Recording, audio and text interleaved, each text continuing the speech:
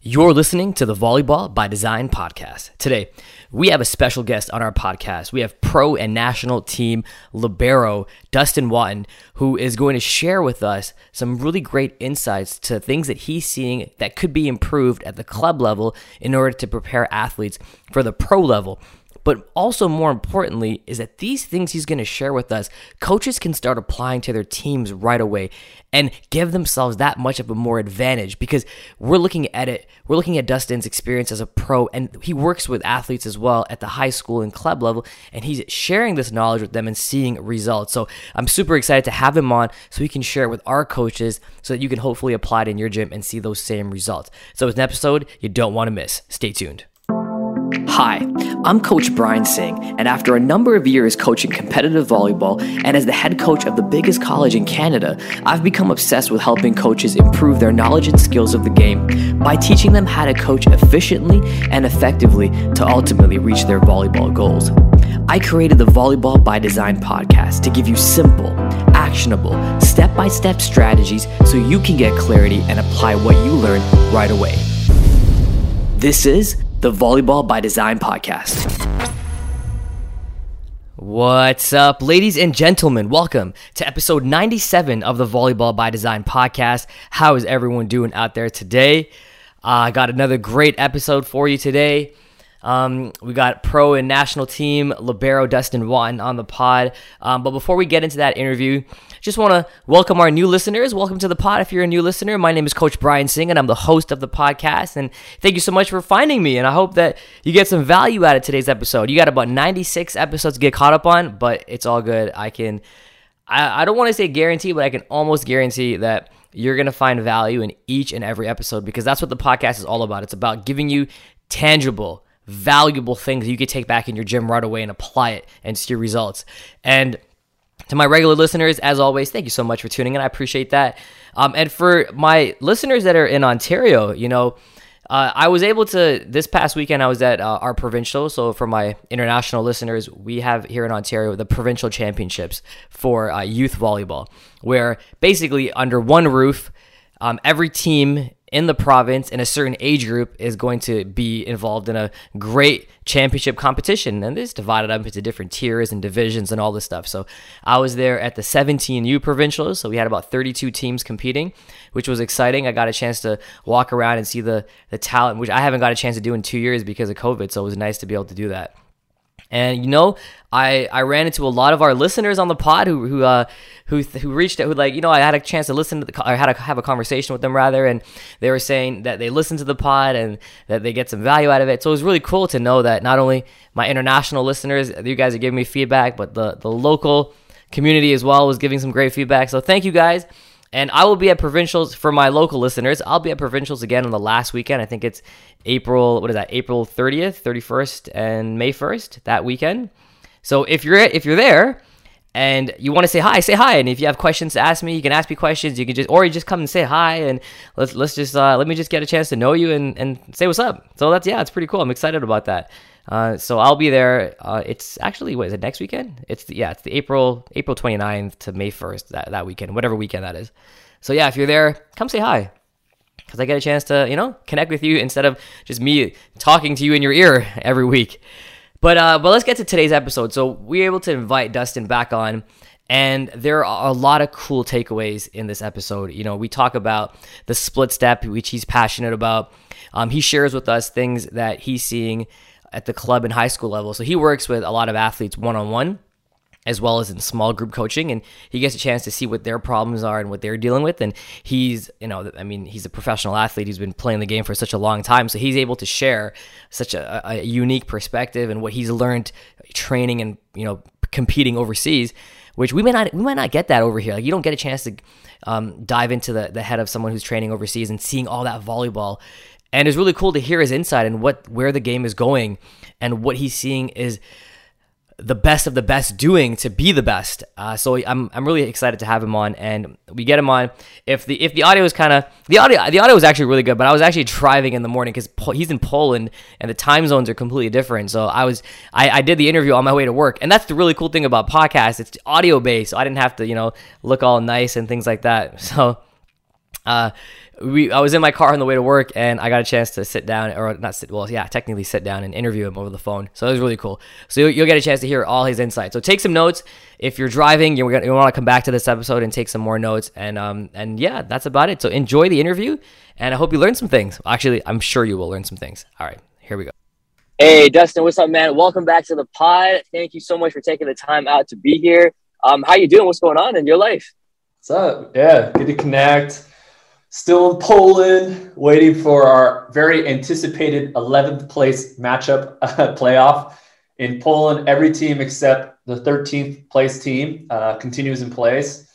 The team I'm playing on this year is like an expansion team, and so it's like a weird feeling where it's like a win by the club to stay in the league, but like not really like a win-win. So we got 2 more games left, and then I'm back to America and really excited. This will be the first time I won't beat the national team. I'm going to travel across the states, maybe up to Canada too, and just geek out with a lot of great coaches and athletes and play some grass ball too. So really fired up. Everything's going forward. Nice. Well, if you want to make that trip to Canada and Toronto, you definitely got to come by us, and we'll have you in gyms all over the city if that's what you want. But let's talk about some of the stuff that you're doing, because I know that you're a big social media guy. You got about over 111,000 followers. You're really pushing some narratives in the volleyball community, and some of them I really want to talk about. So I know that one of the things, you work with a lot of athletes, and you play high-level volleyball. I mean, you play at the highest level that people can aspire to be part of.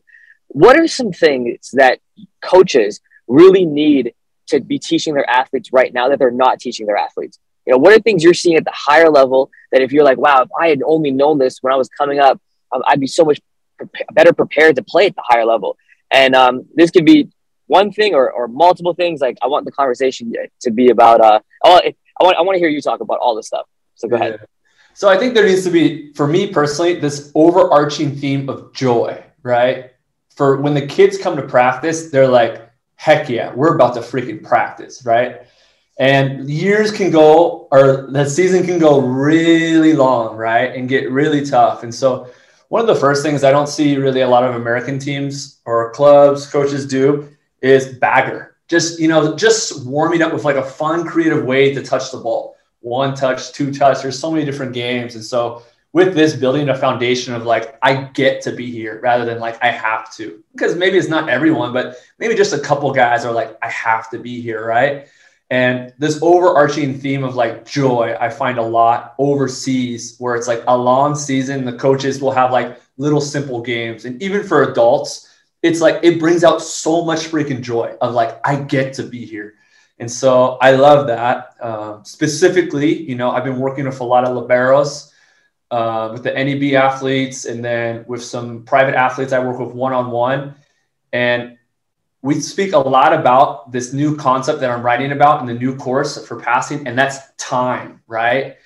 And the thought is we want to be balanced and athletic on contact as much as possible, knowing that if we're lunged out, if we're leaning, if we're off balance, we can pass those balls perfect, but at what percentage? If we're leaning and that ball makes it float at the end, we're toast, right? And so I like working with the athletes and reverse engineering it. Like, how can we get more time on the serve? So one thing, first and easy, picking up cues from the servers, right? Hips, shoulders, what are they doing? Do they stand somewhere different? Liberos can do this easily by scouting their opponents and getting a feel on them. Where they serve 5, where they serve 1, do they change places? This is something that Zoe did a really good job this year against float servers. Like, there's so much you can pick up, especially women's volleyball and float serves. The second big thing is a split step, being able to time the split step well. I spoke about split step in the passing course, and in the new course I'm coming back with, I have 4 different tiers of split step. And so the first is like old school, right? Like how I was taught, like stand still, don't move. And it's like, all right, that's like great. But usually we're going to have this thing called assumption step, right? Where maybe it only happens 10, 20, 30% of the time, but it's this assumption that the ball is going to go one way or another. So we're going to get lost and not be able to move back to the other side. And this is what I saw a lot with Zoe and also myself before I trained a split step.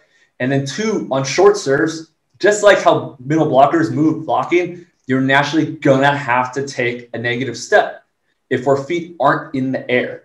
All right. Second tier is what I call the subconscious split step. So maybe we're doing it naturally, right? A lot of passers I talk to, on the hardest serves possible, they notice they split step, right? But most of the time it's not consistent. Maybe we're going wide and we can't move. Maybe one foot lands and another foot lands. And then we have like these negative steps. Whatever it is, it's not helping us get the best first step. The third tier is having a consistent split step, a conscious split step. So maybe it's like shoji, where you're just staying neutral and you bounce. Maybe it's like Zatorsky, where you go right, left, into the court and split. Kind of like how tennis players receive serves. Or for me, I prefer a simpler 1 foot approach and split. So with this, and this is what I recommend for the outside hitters I work with, we land, and then if we need, we can take a step or we can pivot, but like nothing crazy. For the liberos, what we're working on is being able to time it well, where the ball's slightly off the hand, at least before it's gone over the net, where we're in the air, and we make this distinction in the air. It's on my left, okay, only the right foot goes. It's on my left, it's on my right, okay, only the left foot lands. Same thing with short balls, where we don't even have a negative step. We don't even land on 2 feet. We land on 1 foot. And as we land on 1 foot, we already have a step for the ball. And so for me, this has been like a game changer in my reception. Since I started doing this, last year I got 2nd in the Polish League for reception. This year I got 3rd. And all it is, it goes back to this time, right? Where if we're balanced and athletic on contact, we're probably going to pass that ball. We're probably going to dime that ball. If we're lunging, more likely we're going to shank that ball, right? Especially with floats, because when we're lunging, we're going to pick a certain spot where we think the ball is going to be at that last second, but there's still some space for that ball to float and to eat us up. And so this overarching theme of time, how we can get our passers balanced and athletic on contact more consistent than not. And one of the biggest things we can do is train the split step. So there's a lot of ways we can do that. I've seen so much success with my high school athletes do it. Surprisingly, not so much with the college athletes. It's taken a little longer, but that's for me is the biggest thing in reception. What I'm seeing right now for setting is anything off the net. And we've seen this a lot with Argentina's national team that just had a huge upset in Brazil in the Olympics. Super undersized team, but the ball control out of control. Anything high ball, anything non-setter, put that ball high, put it inside, and put it tight, right? There's a lot of balls we see in younger athletes, high school, college, even pros, where guys are like doing the natural indoor jump, right? Jumping to the ball 3-4 feet behind it, and they can't do anything on the tight ball, right? So it's one part, grooving and making your setters more precise to put the ball on the tape. 2 parts, teaching your outside hitters to kind of have this beach approach where you just kind of scuttle, go to the net, jump straight up, and then from there, you're going to have more power for your legs and your upper body to push into the block and recover it, push in the block and through, push into the block and out of bounds. And very rarely do we see at the professional level, guys that are good at this ever lose the joust, right? It's either a recycle ball, like the best team right now, Zaksa in Poland, high ball off the net, like teams bomb serves at them, right? And so if they're bombing, they just keep it off the net, setter puts it tight, they push it into the block, and they cover it, free ball, easy. The most crazy thing ever. And it's so impossible to stop because the hitter has all the power if they can approach right, go straight to the net, jump straight up, and then they have that power where the blockers really don't have anything. They're trying to time it, but the outside hitter, the opposite, whoever it is, has that one arm, and assuming they're jumping straight up, they can push through, they can push out, they can tip it down, or they can recycle it back. So those are the 2 things that like I think are so important. And if I were to coach right now, that I would talk about. Wow, fantastic. Okay, let me just recap. There's a ton of nuggets there that we can take. So first, joy. I like that. You know, we start practice. It's not that they have to be there. It's that they want to be there. And we're trying to bring that back out. I love that. Absolutely. The split step. Now that's something that's been talked about a lot. Even on our Canadian national team, I know I spent some time with our Libero over here, and he was telling me the same thing. Like he learned the split step when he got to university, not in high school and club ball, and it's unfortunate. So that's something that I think is really important. So let me talk about the split step real quick. How would you? I know a lot of coaches out here, they know about the split step, but they don't really know how to coach it. Now I know you said there's 4 different tiers. Let's just take a basic tier. Like if you're just starting to coach the split step, how would you approach it? Yeah. So I like this thought of like tossing balls. So when I'm trying to teach like the level, okay, we'll teach the normal where it's just hopping, landing, and then pushing, right? And so you can use kind of like ladders as well, where it's just like you're naturally going to go a little bit wider and then you can push out. But the goal should be for the athlete to feel balanced and athletic.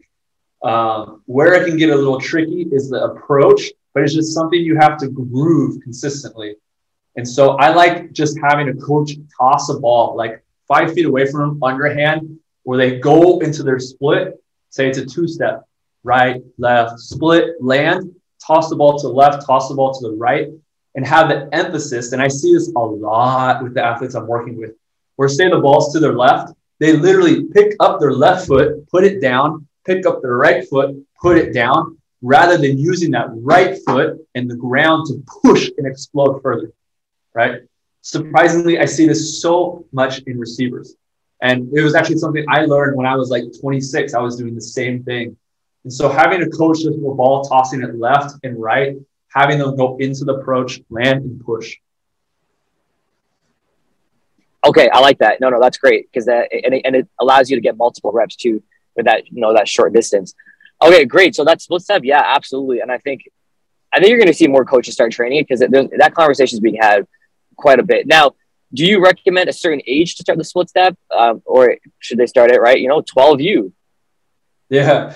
Oh man, it's really interesting. I haven't worked with athletes that young. This is something I'm really excited about working with kids this year, just to see how young it is. But where I've found success is at 15. I've been working with kids and they'll be able to do it.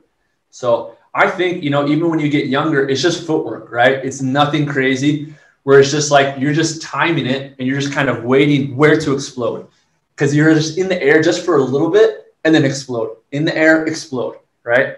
And so it's just footwork, and everything is just optimizing our movement, right? So many athletes, they have no idea what their feet are doing. Right, left, falling back, now I go, right? And so I don't know. I think it'd be interesting to teach at a very young age as well, because that's all it is. At a younger age, like why people get beat is because the kids are just too small to take up court, right? And so this is another way for them to take up more court, more intentionally, and to optimize their movement. Yeah, no, that makes a lot of sense. Okay, so let's move to your point number 3, which actually I found interesting because you're the second person I've heard say this, is anything not in system, we're putting high, inside, and on the tape. And just listening to the coaching community about that, I know a lot of coaches who coach younger athletes are afraid that they're going to go under. They're just going to keep going under, and there's going to be injuries. Like everyone's thinking, oh my God, injuries. You want it tight? That's injury. So what is your response to that? You got to teach them how to jump. Yeah. Yeah, I mean, you got to teach them how to jump, and you do drills like this, right? You do drills where they have this kind of like scuttle, and they go to the net and they jump straight up. Some great guys to watch. TJ DeFalco is great. Bartosz Folik for Project Warsaw. Aleksander Szlifka for Zaksa Kędzierzyn, and Rafael Szamura for Jastrzębia. All these teams are in Poland, right? You just have to teach them, right? Like anything, you got to teach them. It's like, oh, I'm afraid my kids are going to bust their chin open, like when they dive. It's like, well, at some point you have to teach them, right? And so like everything, I think this is where a great coach can come into play, and you can really accelerate your team's growth, right?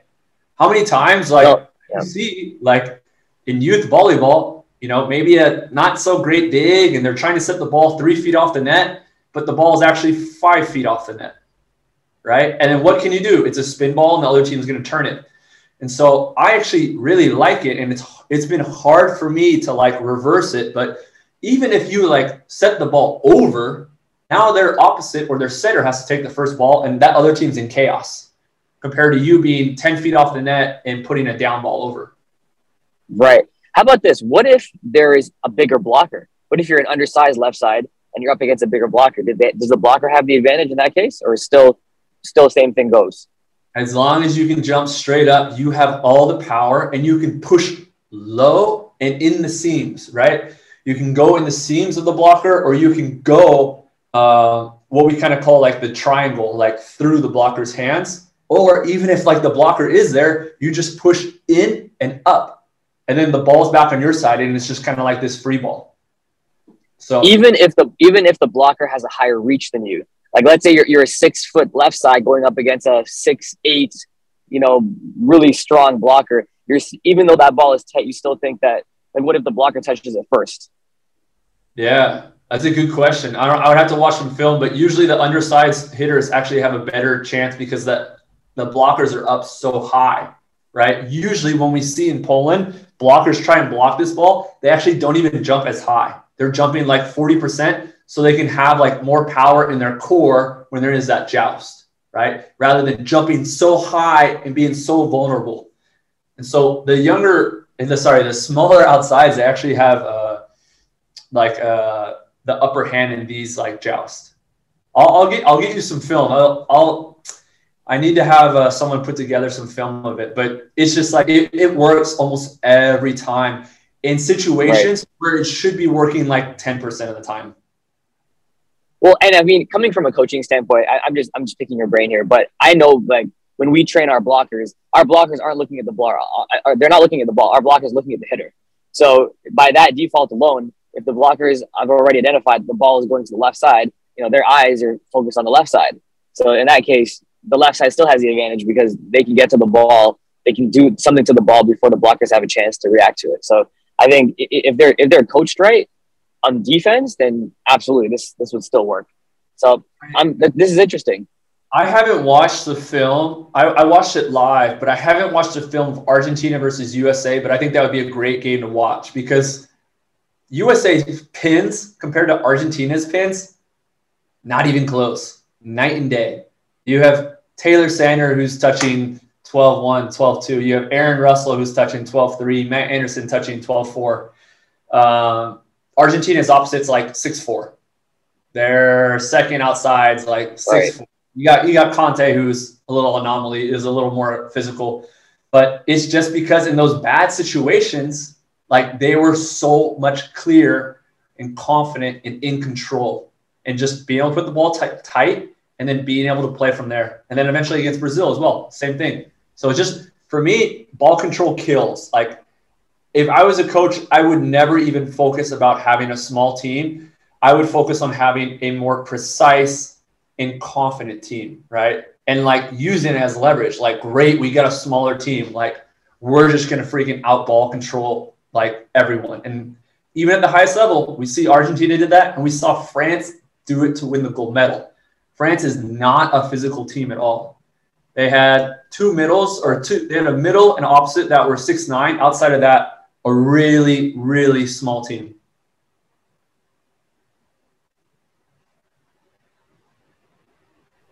So when you talk about the Argentina versus USA game, you're talking about the Olympics, right? Yeah. Yeah. Okay. Yeah, I know. That's fantastic. Okay, so let's. So we talked about the split step. We talked about joy, bringing that joy back into practice. I love the conversation about the ATA system, high, tight, and you're not wrong, man. Like it's for us teaching it, our national team's teaching it. There's a lot of people, and they're seeing success with it, and it's kind of cool because the traditional way that I was taught when I was coming up was ATA system. You want it high, you want it outside, you want to come in at a really wide angle, and it's cool to see the game change, and they're finding higher percentage shots there. I love that. So those are the three. Anything else you think that are important for our coaches to know about, different elements that you see at your level, or things that they should be working on that, traditionally what might have been different? I just think also tips as like an opportunity to attack. Whereas in the US, tips are like, I can't do anything, so I have to tip. Whereas in Poland and in France, it's like line is open and I'm tipping for a kill. or like there's a hole in the block and I'm going up and I'm throwing the ball to the middle of the court. And so there's a lot of work we can do, especially too. I know I'm assuming people can't see the video, but like being able to hold the arm as you're about to hit, but just tip, it's impossible for the line digger to read. You can't charge or you get blasted in the face if he does hit. And so this is something that we're seeing in Poland that has so much success. Being able to cock the arm back, and instead of coming around and swinging, you just move your shoulder forward and just tip it. And so tipping for points is something that I see in Europe so much, and I don't see anything at all in America. Maybe only from TJ DeFalco. Right. Yeah, I think the narrative, at least in North America, is that tipping's a bailout ball, and you're still trying to score to an extent or take out the setter, but you're not trying to. It's a bailout ball. Your first option is to swing. But that's interesting. Yeah, tipping to score, tipping with a purpose, I guess. Instead of swinging line, you tip line. Very deceptive, and it's hard for the line digger to read. Yeah, no, I like that. Mm-hmm. Anything else? Those are 4 fantastic things. So if there's nothing else, no problem. But anything else you see? I think just opening up your players to watch more professional film, knowing that we download this knowledge faster by this way. It's the same like when I was younger, I didn't have a basketball coach, but I watched the Lakers, and in the morning I would do a fadeaway. How did I learn how to do that, right? They talk about that a lot in the inner game of tennis. The best way to teach is not to tell someone, but to show them, where the self too is going to download that information. Where you tell someone, they're going to get tight and try and move those things in their body and all clunky. Where if you watch someone do it, whether in person or watching the film, you're going to learn it much quicker. And then from there, I think empowering your athletes to play with speed and play with creativity, where they're entrusted to hold themselves accountable to learning how to play at a high level. So you give them this trust to play with speed, to play with creative. You're seeing now in 18s in college, the guys doing the pipe set and just how much joy that comes from. And so I think for me, I would push my players in teaching them different higher level skills, seeing that they can pick up on it, and then allowing them the trust to practice it, to learn it, to watch it, so they can do it in games. But again, they have to earn that trust by doing it consistently and putting in the work by themselves. But again, going back to this joy where it's like, hey, here's a way to play and to have more creativity, to have more fun, but I need you to work on it to be so good that in the game, you can do it. If you make one mistake, that's fine. But you're consistently making mistakes, then that's the line we cut off on. But allowing the players to play with more joy, more creativity, knowing at first it's not going to be so clear or successful. Right. I like that, man. So I'll finish up with one last question for you, and it's one I like to ask any professional athlete that's on the pod. Is everyone wants to know, how do you train like a pro? How do the pros train? So let's walk through 2 different scenarios. What is your training looking like in season, and then what's your training looking like off season? Yeah, well, I've never really had an off season except this year. I guess an easy answer and like a shell answer would be to join our Patreon, where a lot of the video work I'm doing, I'm bringing others along. Like, this is how I scout. This is how I review. This is how I study. The theme this month has been Japanese players.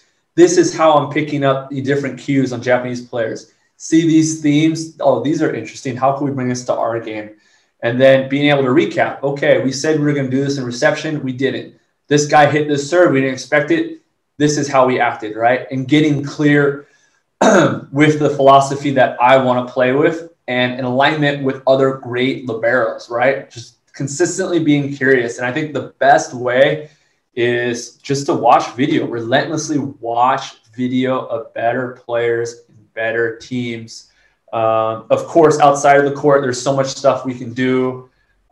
That's another reason why I like the one-on-one mentorships of younger athletes, where it's like they feel like they've done everything, but it's just like, as I know as an athlete, it's like there's always more you can do outside of volleyball, right? So for me, mindfulness practice, right? Journaling, meditation, cooking as much as my food as I can at home. Something small but big impact.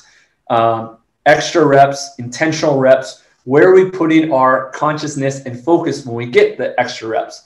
Is it on the process or is it on the outcome? Because when we put it on the outcome, even just a little bit, we're ruining that process. We're getting it cut up, and we can't fully commit in learning a new skill and stumbling, which is going to be much more natural.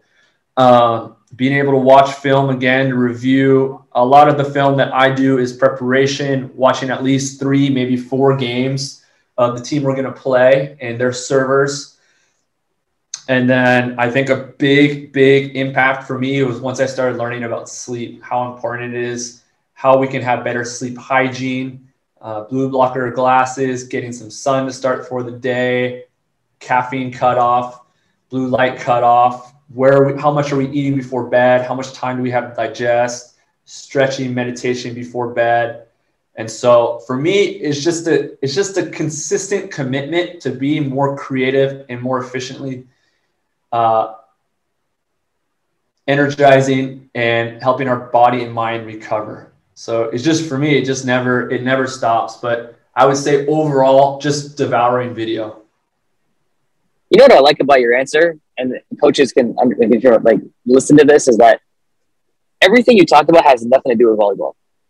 Like, this is something that any pro athlete, regardless if it's basketball, tennis, like, this is stuff that we're not really talking about, like sleep, sunlight, energy. I like that, because that I didn't think you talk about, like, I when you ask a question for a pro athlete, what does your off season look like, or what is your you hear about, oh, well, I'm hitting the gym at this time, and I'm doing this at this time, and I'm doing that at that time. But it's cool to hear the different side of, well, yes, we do that, but also this is important. And I think it's really cool for coaches to hear that, maybe we should be talking to our athletes about how much sleep they're getting, or where are they getting their meals from, and other nuances that may not seem like a big deal, but you add these little nuances together, and all of a sudden you got a different athlete. So yeah. I like that. I mean, I was a bum growing up. Like, I really love volleyball, but I got a late start, super skinny, super slow. I wasn't Fab 50. I wasn't on the youth national team. I wasn't on the junior national team. I wasn't even in the invited to the tryouts in Colorado. I was a redshirt. I was a walk-on. Even after college, I didn't get a contract my first year. I had to stay home and coach club. And so I can say this with confidence. Like, I've never been a phenom. Like, I've just had to figure out ways. And that's also a topic that I think is really interesting for coaches, is their ability to help athletes understand what is completely in their control, what isn't completely in their control. What isn't completely in their control? Playing time, winning, being on a first team, playing well, getting a bid to nationals. All these things aren't completely in our control, but you know what they do? They garner a lot of frustration, a lot of resentment, and they keep us from putting in the intentional work. And so one of the things I've been speaking actually a lot these last 2 weeks with college teams and even some club teams is jumping on a call with them and talking about how they can perceive failures and roadblocks as like a friend. And I think that's what I'm seeing too much right now in the youngest generation, and I don't blame them. Like, the system is set up like not in their favor, but it's like any bad emotion, bad feeling, bad experience, being benched, it's just like, I quit. I don't like this feeling. This sucks. And then just like, done. I don't want to feel it. I don't want to lean into it. I don't want to learn from it. I don't want to accept it as a teacher. I'm done. And so just helping them realize that, like, hey, not only are you feeling this, pretty much everyone in the world is feeling some sort of these emotions, because with social media, everyone believes that they're the only one feeling this bad emotion. But not only that, it's like, me as a professional athlete, when I look back on my career, these, like, in quotation, bad emotions, bad experiences, girlfriend broke up with me, team isn't winning, got cut from the national team. These have been the best things ever to happen in my career, because I have 2 options. I quit or I get up. And usually when I get up, I have to be more creative and more intentional how I work, because, again, I'm a foreign libero overseas, and you have to work your way up. So if you aren't the absolute best, if not like top 3 in your league, you're not moving up. I like that. I think coaches need to take that clip and let their players listen to it. That's fantastic. And the hardest thing is, and I think this is where I've been fortunate to be a voice in it, and I hope more professionals do this. But all the coaches I'm talking to, they know this. They're like, let's journal, let's meditate, let's be intentional, let's get extra reps, guys. Hey, if it really hurts you after losing, let's get extra reps, right? But how the athletes perceive their voice is more like, all right, dad, or like, all right, mom, like, yeah, da da da. So me as an outside voice, I don't control playing time. I'm not the boss. I'm not the dad figure, but me coming in and also aligning and hammering home these themes that the coaches already know, it just brings a different voice and it gets them like a little more fired up. And so when I do these talks, it's so great. In the DMs, it's like, I woke up and I meditated this morning, felt great. Or like, it's been a week for I've been journaling, or the coaches, like, everyone's now all fired about journaling, like laughing, like, I don't know, like I've been saying this for a year, but you get it. Like, it's like a dad voice or a dad figure. And so that's my hope, is more athletes speak about these difficulties they experience overseas and how great it can be. Yeah, I know. That's fantastic. Let's finish up here. Dustin, if we have people on here listening that want to get a chance to work with you, I know you do a lot in the volleyball community. I know you're working with a lot of people now, which is fantastic. And I think there's so much value in not just working with a professional, but working with a professional who's able to articulate what you need to do to get to the next level, or what you need to do to improve right now, and all these little nuances. I love that. So how can people get in touch with you? How can people learn to work with you? Yeah. So everything that's coming in is great, because the big thing for me is like, I just want to invest in the volleyball community. I don't think anyone's doing it right now. I mean, you're doing it, and I think it's great, but there's not a lot of big organizations like really, truly investing time and money into volleyball and making it as great a sport as it is. And so all the stuff that's coming in is going back in the nosy buckets. Some of the ways that athletes and coaches can work with me, easy. First off, Patreon, and just showing everyone how I'm working with our one-on-one noisy bucket athletes. Second, courses. We have the passing course, the digging course, Taylor Arrow's blocking course, Carly Lloyd's setting course. Soon we will have Tai Chi's Japanese Libero course, which is really, really exciting. You can see day one on Patreon. But giving athletes a voice, right, and how they train, play, and compete at the highest level. It's been so fun making these courses with these athletes. And then the last off is kind of a high-ticket one-on-one mentoring course, or mentorship, I guess you could say, where I meet once a week with an athlete. We might be starting our first coach client as well, but a bigger ticket price where we meet once a week and talk everything about volleyball, mindfulness. And the big part is just learning to play, compete, and think like a pro before you become one. And knowing that, like, we're going to hit these failures, we can hit these roadblocks, but like, we can build a toolbox so we can use these rather than let them abuse us, our passion, our focus going forward. I haven't really announced it yet, but I will be doing a tour this summer. I've not been so aggressive because I actually kind of want to hike more than do clinics. But if there's coaches that reach out to me, like, I'm just kind of opening it up to coaches that like really want me to come in. I'm going to be traveling the second week of May until the third week of June around the States. And then July, I'm kind of keeping my calendar open if clubs want to fly me in. But the goal is, again, just to not only empower athletes, but to like really dig in with the coaches and tell them my philosophy of passing and how they can teach it. So once I leave, like, the foundation is set and they can continue using what I've been able to learn at the highest level with their kids. That's amazing. And where can they go to get this information or purchase or anything? Yep. So dustywatten.com. You can get the course. You can join the Patreon.